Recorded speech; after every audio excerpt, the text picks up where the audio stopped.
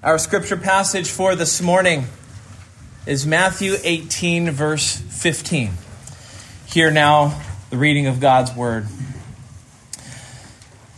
If your brother sins against you, go and tell him his fault between you and him alone.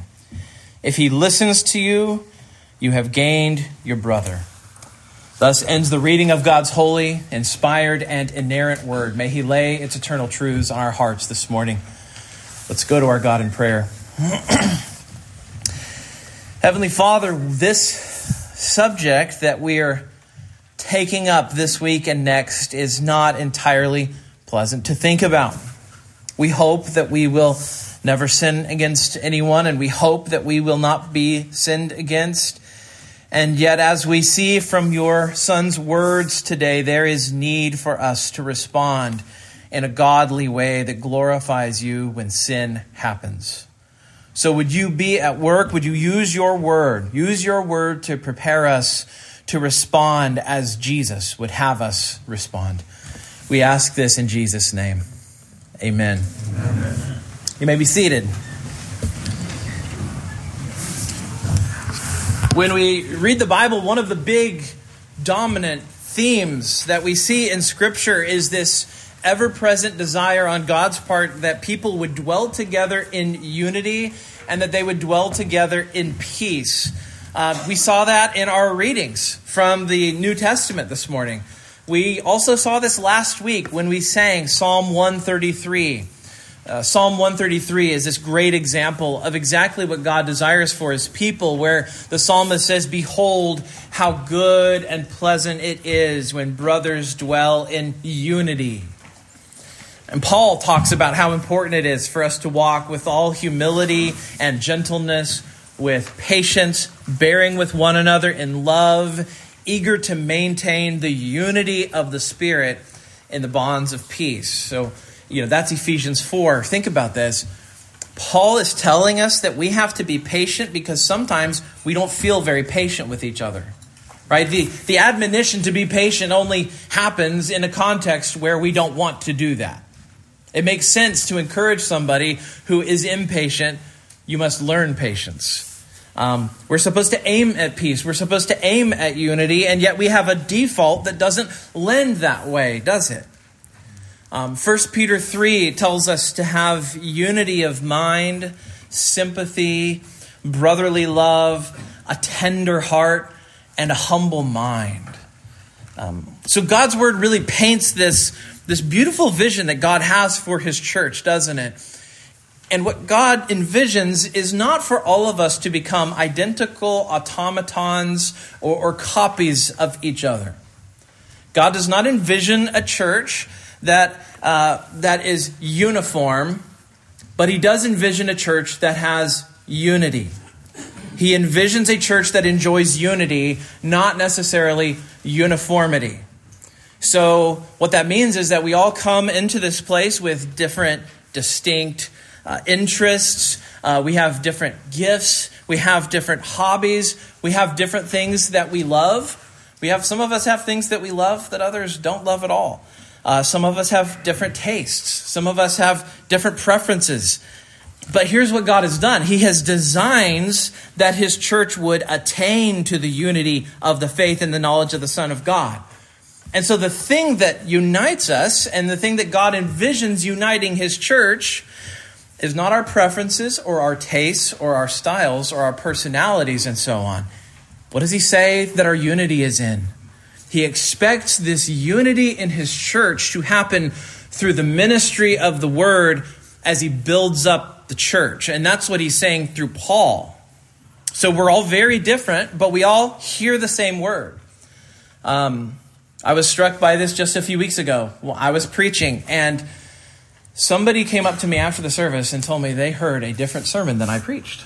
Like, they didn't tell me that, but what they described to me was not the sermon I thought I preached. And yet God spoke directly to their heart. This is somebody with a very different life situation than me. And the thing that struck me so much was we're all different. We come into the same room. We hear the same word. And God feeds us all differently, doesn't he? What we also know is that in no way this side of the cross Does Jesus expect for the church to be perfect? Now, I know that's a cliche almost to say that the church isn't perfect, but it's not. And it's his intention that this side of the resurrection, that the church, he knows that it's not going to be perfect. And so that's why we have this verse here this morning where Jesus says, if your brother sins against you. In other words, Jesus wants you to be prepared because someday you're going to be sinned against. And it's going to be a professing believer who does it. And in the moment when you are sinned against, you may be in shock, right? I thought that the church was different. I thought Christians would be different. And it could be that you thought the church was meant to be a place of peace and harmony, and here you are, and this person who says they're a Christian totally sinned against you. And it wasn't a small sin. Maybe it wasn't. Maybe it wasn't just a little nudging offense, but it was a real sin. And that can be hard on us, right? That moment where you realize heaven isn't here yet. That moment when you realize that all the flaws are showing and we're still really messed up. They let sinners into this building. And then you know, we know that we're sinners. We know that you have to be a sinner in order to be a member of the church. But that moment where you feel it in your bones, wow, there really are sinners here. And actually, they only let sinners join the church. You know, it's all abstract until sin actually happens, and especially it happens to us. And Jesus is a realist. He expects sin to happen. He expects sin to happen between his people. It is built into what Jesus has in mind for his vision of the church.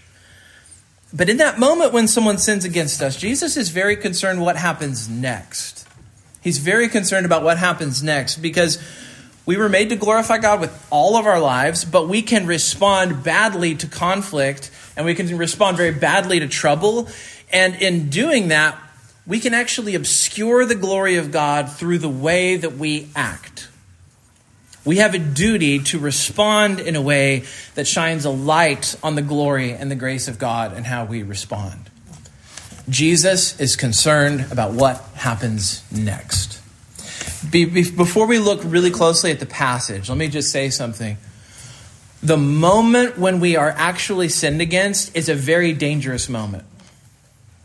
It's a dangerous moment for the one who sins, but it's a dangerous moment for the one who's sinned against too.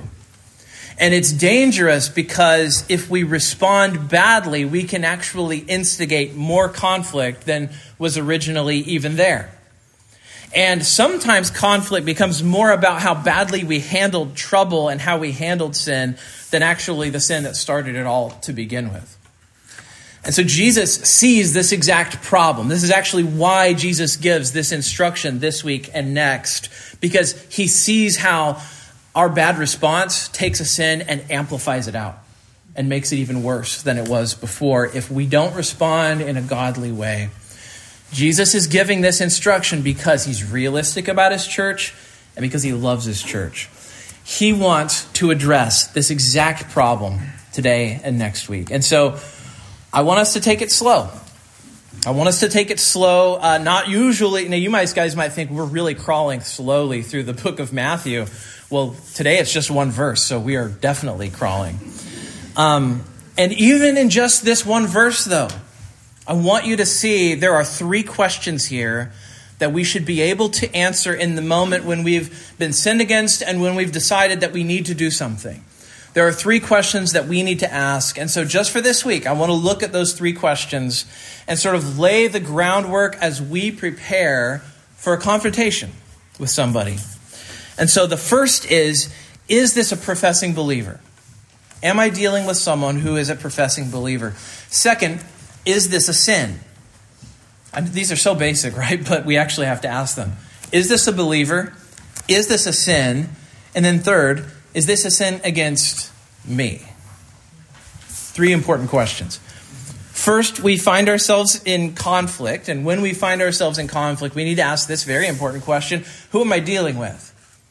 Is this person a professing believer in Christ? The way Jesus puts it here, he says, if your brother sins against you, go and tell him. So why does Jesus only instruct his disciples to do this with brothers and sisters in Christ? Why doesn't he just tell his disciples that this is how we should handle all conflict? Why doesn't he tell us that this is the way we're supposed to deal with anyone who sins against us? Well, on the one level, you can think very practically. Think for a moment. This week's passage says that if someone sins against us, and they're a brother, we should go to them personally. Okay, I suppose we can do that with a person who's an unbeliever, right? In theory, we can do that. In fact, we probably should. It's a wise thing to do. We can even do the second thing Jesus mentions, right? And we'll see this more next week. And that's to take one or two others with us. Maybe you've had work conflict that needed to be squared away. And the way you handled that might have some overlap with this, right? You go with a supervisor. You go with somebody else to talk to this person. So worldly people can do some of this already. Some of this makes sense whether the person is a Christian or not. But then notice what Jesus says after that. He says, then if he refuses to listen, tell it to the church. And so this is the part where it really doesn't make sense to practice this with somebody who's not a believer, right? Because this is the place where you realize that this is not how you deal with sin between believers and unbelievers, because unbelievers don't care what you say about them to the church, right? They do not care what we say about them to the church. And they might not even care what the church might even say to them, right? That would be like if you were a kid and you told on someone to someone else's parents, right? To the parent that's not their parent. Right? Confronting an unbeliever, even if we do it gently, even if we do it lovingly, is generally unproductive or counterproductive if we take it to the church, if you take it to the next level. And so this is a process where Jesus assumes that you are talking to somebody who is a believer. And Jesus assumes that a humble and spiritually sensitive brother or sister in Christ will not only be willing to hear you out, but is actually going to welcome hearing you out in a way that an unbeliever is not going to. In fact, the assumption is that if the person you're confronting is not willing ultimately to be confronted with their sin, ultimately he actually will tell us to treat this person as an unbeliever. Now, that gets us ahead of ourselves. So I'm going to pull back from that and come back to this question again. The idea here is that we treat this person as a brother. We presume that they are a brother in keeping with their profession. Now, all of this passage today is from the perspective of the person who is sinned against. So Jesus is not talking about going to people and confessing your sin. Jesus is talking about almost the harder thing, relatively speaking, of telling someone else they sinned against you. That's what Jesus is talking about here. But let me just insert something that I think is important. Someday you will sin. Someday. Okay. You will sin against another believer even. Now, I hope you don't, but it is very hard for me to imagine any of us making it through this life without sinning against each other. But someday you will sin, and it may be that this person that you sinned against comes to you, and they say, "You've sinned against me. I need you to know that you have sinned against me." And if that happens to you, first of all, what I hope you do is I hope you praise God, because this person is treating you like a Christian. Right? This person is treating you like a Christian when they come to you and say you've sinned against them. So instead of being offended the moment that someone confronts you about your sin, instead take it to heart and take it as a blessing. I'm being treated like a believer. Right? This person has gathered up all the godly courage they have, and they came to me, and they came to me personally, and they didn't go to somebody else, and they did this thing that's scary because it's not easy and it's not pleasant to confront someone, is it? So thank God if someone does that, because they're treating you like a Christian. Second of all, if you are the person who gets confronted, know this: the hope and the prayer of Jesus himself is not that you will defend yourself, excuse yourself, or pardon yourself. The hope of Jesus is that you will fold like a house of cards. He wants you to fold like David when Nathan confronted him. And Nathan said to him, "You are the man." And what did David do? He folded. He said, "I sinned." Fold like Peter when he wept bitterly after realizing that he sinned against Jesus. Fold like a repentant person who loves God and hates his sin and hates when he sees his sin. That is my prayer for you. It is my prayer for all of us. We will sin, but will we admit our sin or will we defend ourselves? We will sin, but will we confess with David, "I have sinned"?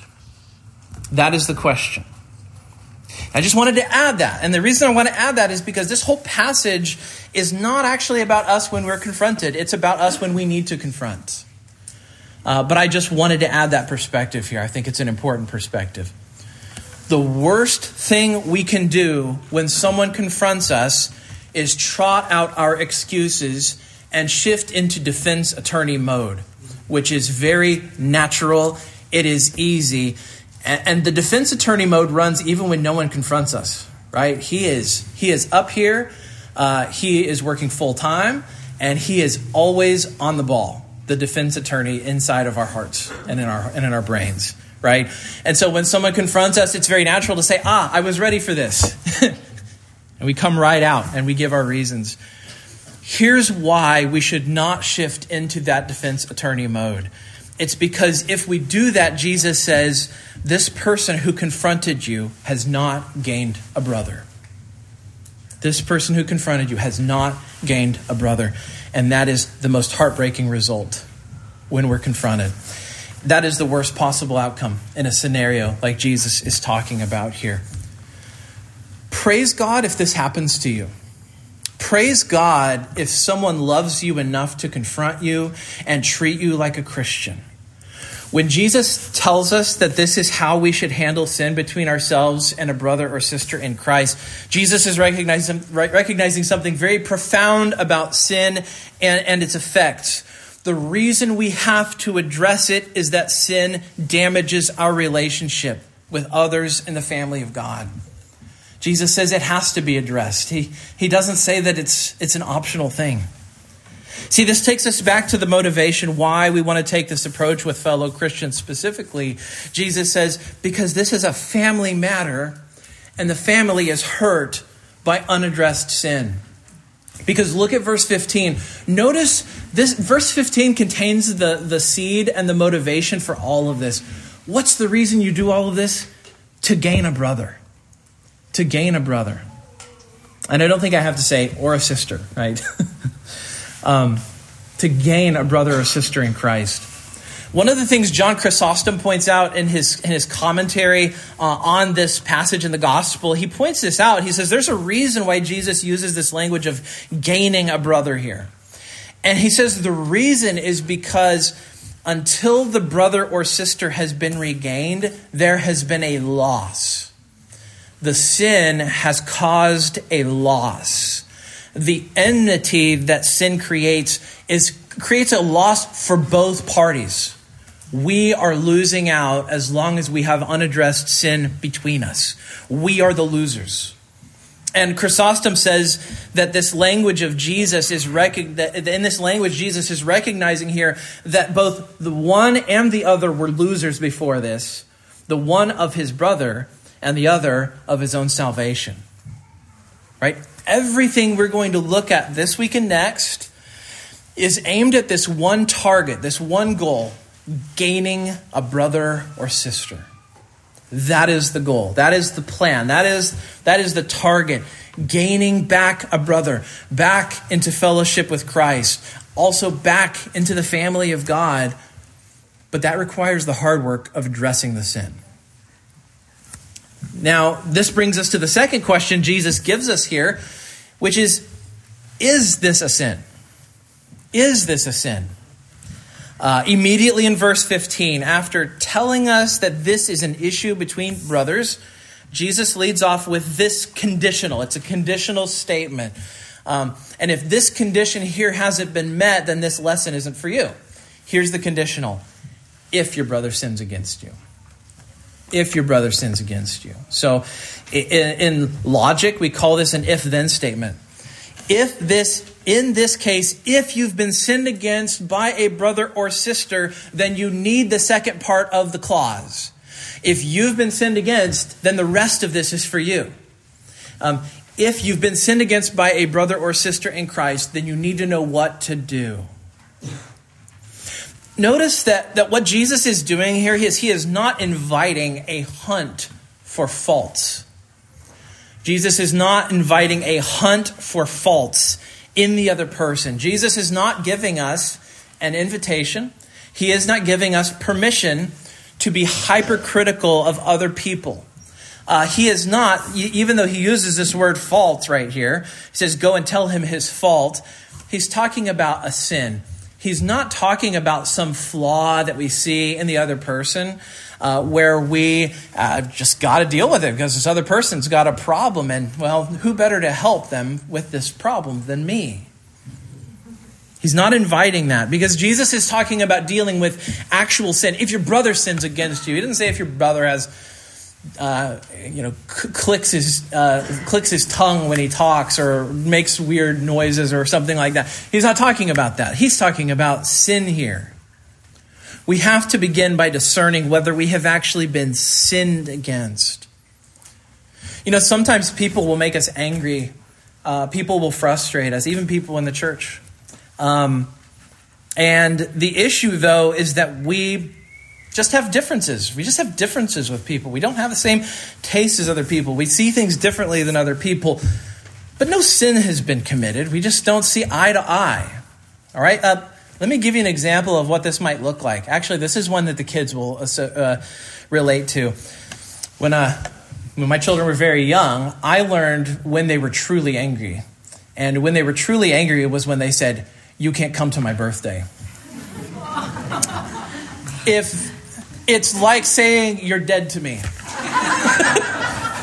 It's just like that. And when you hear a child say it as a parent, you just, oh my goodness, we have hard stuff going on here. You can't come to my birthday. And of course, they always get to come to the birthday. So, but here's an example. And this is one that if you have ever said you can't come to my birthday, then you'll relate to. Let's say I have a birthday party at my house. It's the party of the century. The downside of coming to my parties is you have to listen to my music, and once you hear my musical taste, you won't love me anymore. But let's say you come. Let's say I have a birthday party of the century at my house, but you don't get an invitation, and you thought you were going to, and maybe you thought you should have. It may be inconsiderate. It may make you feel left out, but it also isn't a sin, right? It hurt your feelings, but it isn't a sin. Sometimes we just have interpersonal problems that are offenses, but they're not sins. Now, if we had our feelings hurt, that doesn't mean that we should avoid talking about it. It doesn't mean that we shouldn't address it when other people hurt our feelings. We should seek to patch things up. We need to have a mutual understanding. We want to restore that bond of fellowship. But that situation is not what Jesus is talking about here, right? You wouldn't ultimately treat someone as a Pharisee or a tax collector because they didn't invite you to their birthday.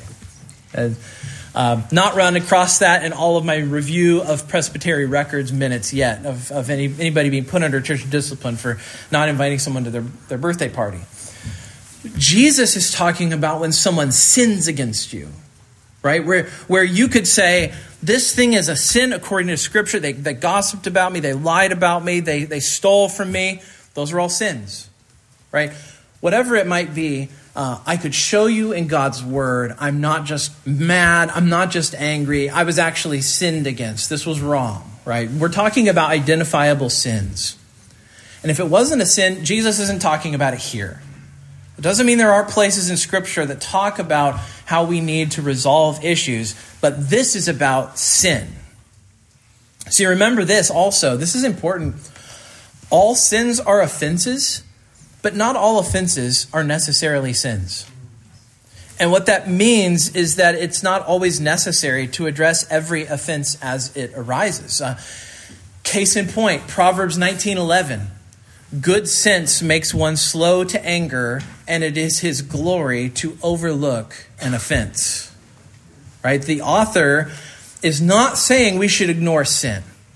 He's not saying that it is a glorious thing to overlook sin. But if someone has offended us, sin or no sin, we have an opportunity to glorify God by choosing to overlook the offense. This is always easier said than done. It's always easier said than done.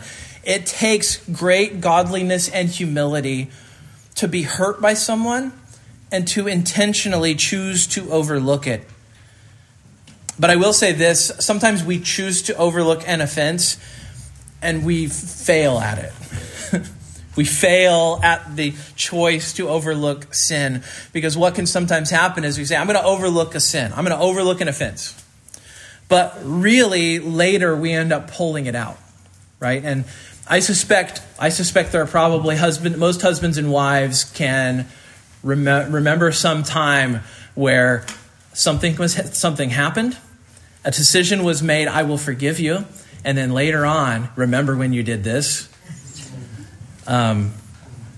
That is not overlooking an offense. If it gets pulled out later, if we're saving a sin or if we're saving an offense for a rainy day and we decide that we're going to use it when it's most convenient to us, then we have not overlooked an offense. It is a glory to overlook an offense. It is not a glory to store away a weapon for later.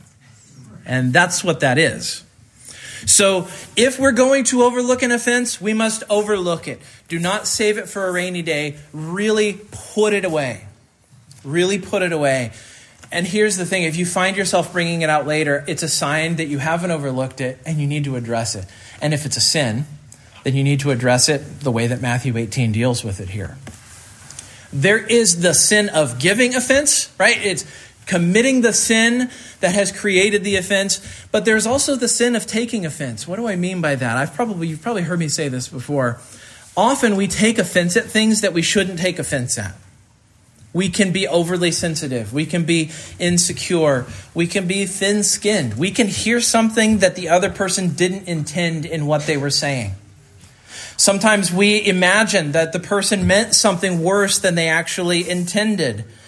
And in that sense, if we have an opportunity to hear the person in a better light, the Bible says we should. Our church's confession talks about the 9th commandment. The 9th commandment is about bearing false witness. But one of the things that our catechism actually says is it basically opens it up like an accordion and opens it up to see what else is contained inside of that. And one of the things our confession says is that we should think charitably of others, which means that when we hear something from them, we shouldn't think that it means the worst thing that we could possibly imagine. The 9th commandment says that we should choose to hear the best, not the worst. This is not an easy pattern to get into, right? I think, first of all, most people don't think of themselves as thin-skinned. I've never actually met someone who describes themselves as thin-skinned. Instead, we say things like, I have a strong sense of justice. Or if you're on social media, someone might say, I know a toxic person when I see one, right? This talk about toxic people, right? Very few people say, I'm easily offended. I'm very thin-skinned. Nobody thinks of themselves that way. Now, our culture is obsessed with offenses, and it's obsessed with offense finding, right? But not everything is worthy of confrontation. To give a reasonable example, I had an acquaintance who was once brought under discipline through the HR person at work. And it was because he called a lady he was working with a gal. And she was offended at being called a gal. And so he got a visit from the HR department. Okay, there can be understandable motivations in that mindset, right? If you're looking for offense, there's a reason why you're doing that. You don't want to look like a fool. Nobody wants to be naive. We would rather catch someone being mean to us than let them get away with it, right? We're afraid. What if we let them get away with it this time? And then they just do it every time. But in our paranoia, we may be sinning by hearing something that wasn't intended, or at least by hearing something that we aren't sure was intended. So we decide to default to hearing the worst thing instead of hearing what we hope they meant. Not all offenses are sins. Sometimes true things are said and done and they offend, but they aren't sins. To use the most virtuous example I can possibly think of, Paul in 1 Corinthians talks about the cross.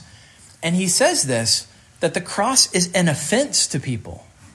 The cross is an offense to people. So does that mean that the cross is sinful because it's an offense to people? Well, of course not. No, of course not. The sin is in the person who is offended by the good thing. The cross is a beautiful, good, actually, it's an ugly good thing. The cross is an ugly good thing, but it's also an offense.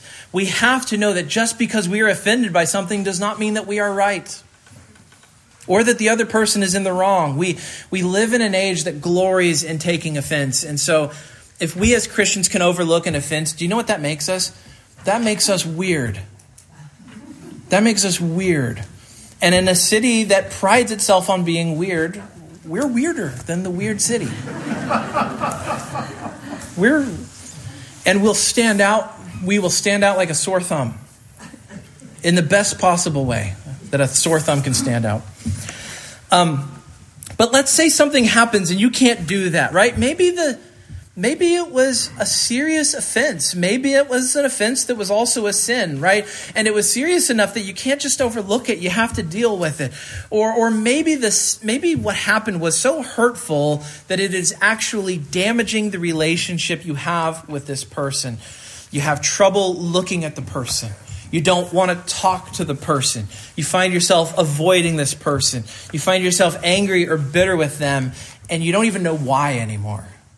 You don't even know why you steer clear of them. You just do. Your efforts to put away your offense have not succeeded. And sometimes in our heart, we think we're willing to overlook the offense. We might be willing to do that. We might want to do that. But maybe we notice that we've not been successful in overlooking it. Maybe we say we have chosen to overlook it, but we realize we've got to confront it. We've got to deal with it. And it's not just someone hurt my feelings, but it's actually a sin. These are questions we need to struggle with, though. Is this thing I'm considering confronting this person over actually a sin? The third thing we need to ask is this: is it a sin against me? Is it a sin against me? What do I mean? Well, look at the language of Jesus here. He says, if your brother has sinned against you, not against someone else. If your brother has sinned against you. And so this is about you and how you deal with what was done to you. Does that mean that no one can ever intercede for someone else if help is necessary? No. I can think of extreme cases of violence, assault, where I would not require the person to meet with the person who sinned against them. I can think of extreme situations where I would not say, well, you've got to meet him face to face. You've got to talk to him face to face. Because in those cases, what took place is also a crime and is beyond what Jesus is talking about here in its gravity. And I feel like I need to say that because if you've been assaulted, if you have been abused, I would not insist that you have to speak with your attacker before seeking help, for example. Please do not. Please get help. And that can often be very dangerous, actually, to bring the attacker into the same room as the person who they hurt to begin with. So I want to say that because I don't want there to be a misunderstanding. But as far as ordinary circumstances go, if someone else tells me someone sinned against them, and this is something that can happen with pastors, right? Someone comes to you and says, I was sinned against by this person. Will you come and talk to them with me?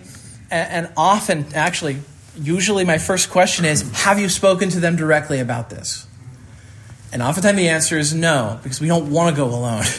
We don't want to be face to face with the person. We want to go straight to step 2, which again, preview for next week, right?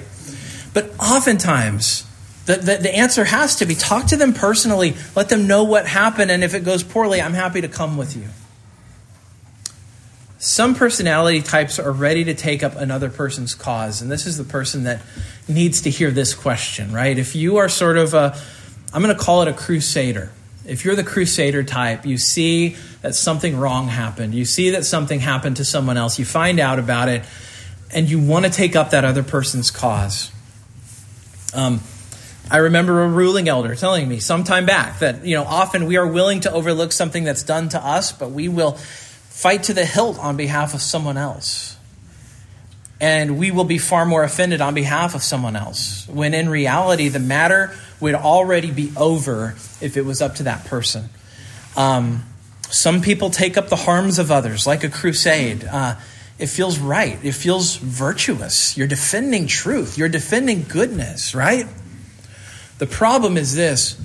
The person who has been sinned against is the only one in the situation who can offer forgiveness to the offender. Think about the problem this creates. If I'm the crusader on behalf of someone else, and I confront that person's sin, and then the person says, I'm really sorry. If I'm the crusader, how could I ever decide, since I'm playing the prosecutor, to let the sin against someone else I care about actually go? They're going to get away with it. But here's the issue. Whereas a personal offense would already be over and dealt with and forgiven and put away, the crusader may keep a sin alive for a long time. Right? Because you can't let it go. This was a sin. This was serious. But we can't be the one to forgive, and so we don't. And see, this is part of the reason why Jesus says we need to be sure this is a sin that was committed against us. We need to be confronting the person who actually committed the sin. And we're talking about personal offenses that need to be handled personally. Don't get brought into someone else's drama, if I could put it in kind of a cheesy sort of way. You get involved in other people's drama, you never get to escape from it. It's like a whirlpool. Now, something else, though, fits under this question, and that's the issue of public sins. And here's what I mean. Public sins are often dealt with differently than what we're talking about here, and very differently than the process Jesus is talking about in this passage. If you or I become aware of something that took place in a way that hasn't been possible to keep close between the offender and the offended, it sometimes becomes important for the sake of the purity and peace of the gospel for the church to deal with public sins in a public way. I'll give you an example of this in Scripture. In Galatians chapter 2, Paul relates in a letter to the church in Galatia about a situation where the Apostle Peter publicly sinned. How did he publicly sin? He went and shied away from the Gentiles, and he sat with the Jews, and he ignored the Gentiles. And Paul makes the decision to publicly confront him in front of everybody, and then he actually makes the decision to put it in a letter that will heretofore forever be distributed amongst the churches of Jesus Christ for everyone to always know what Peter did. It doesn't get more public than that, to be honest. And he told Peter in front of everyone what his sin was.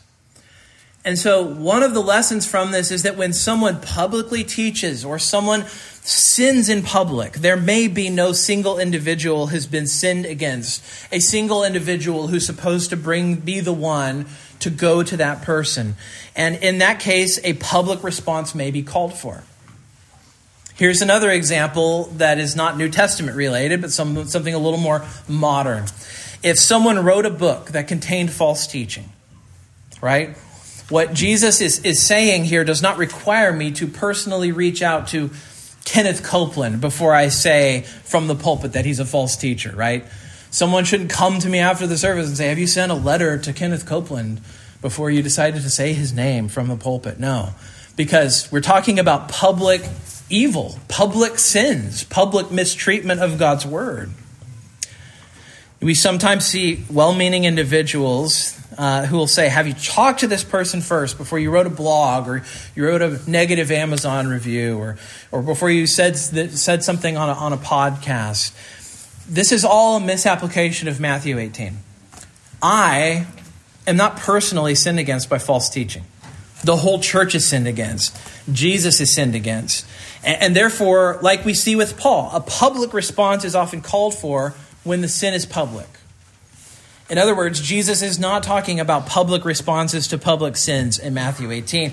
He's talking about personal sins against us as individuals.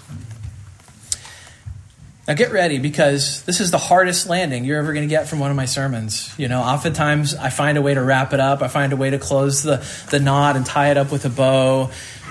But we've got another week here. We've got another week in this passage before we're able to really get to the conclusion I think Jesus has for us. Think of it as a cliffhanger, all right? Let's say what happened was done by a brother or sister in Christ. Let's say it was really a sin. And let's say it actually was a sin committed against us. What do we do about that? How do we respond? When we come back next week, we will look at that, to be continued, so that we can continue to hear more clearly what God's word has to say. In the meantime, let's do this. Just in the coming week, let's be asking God to help us know the difference between sins and offenses.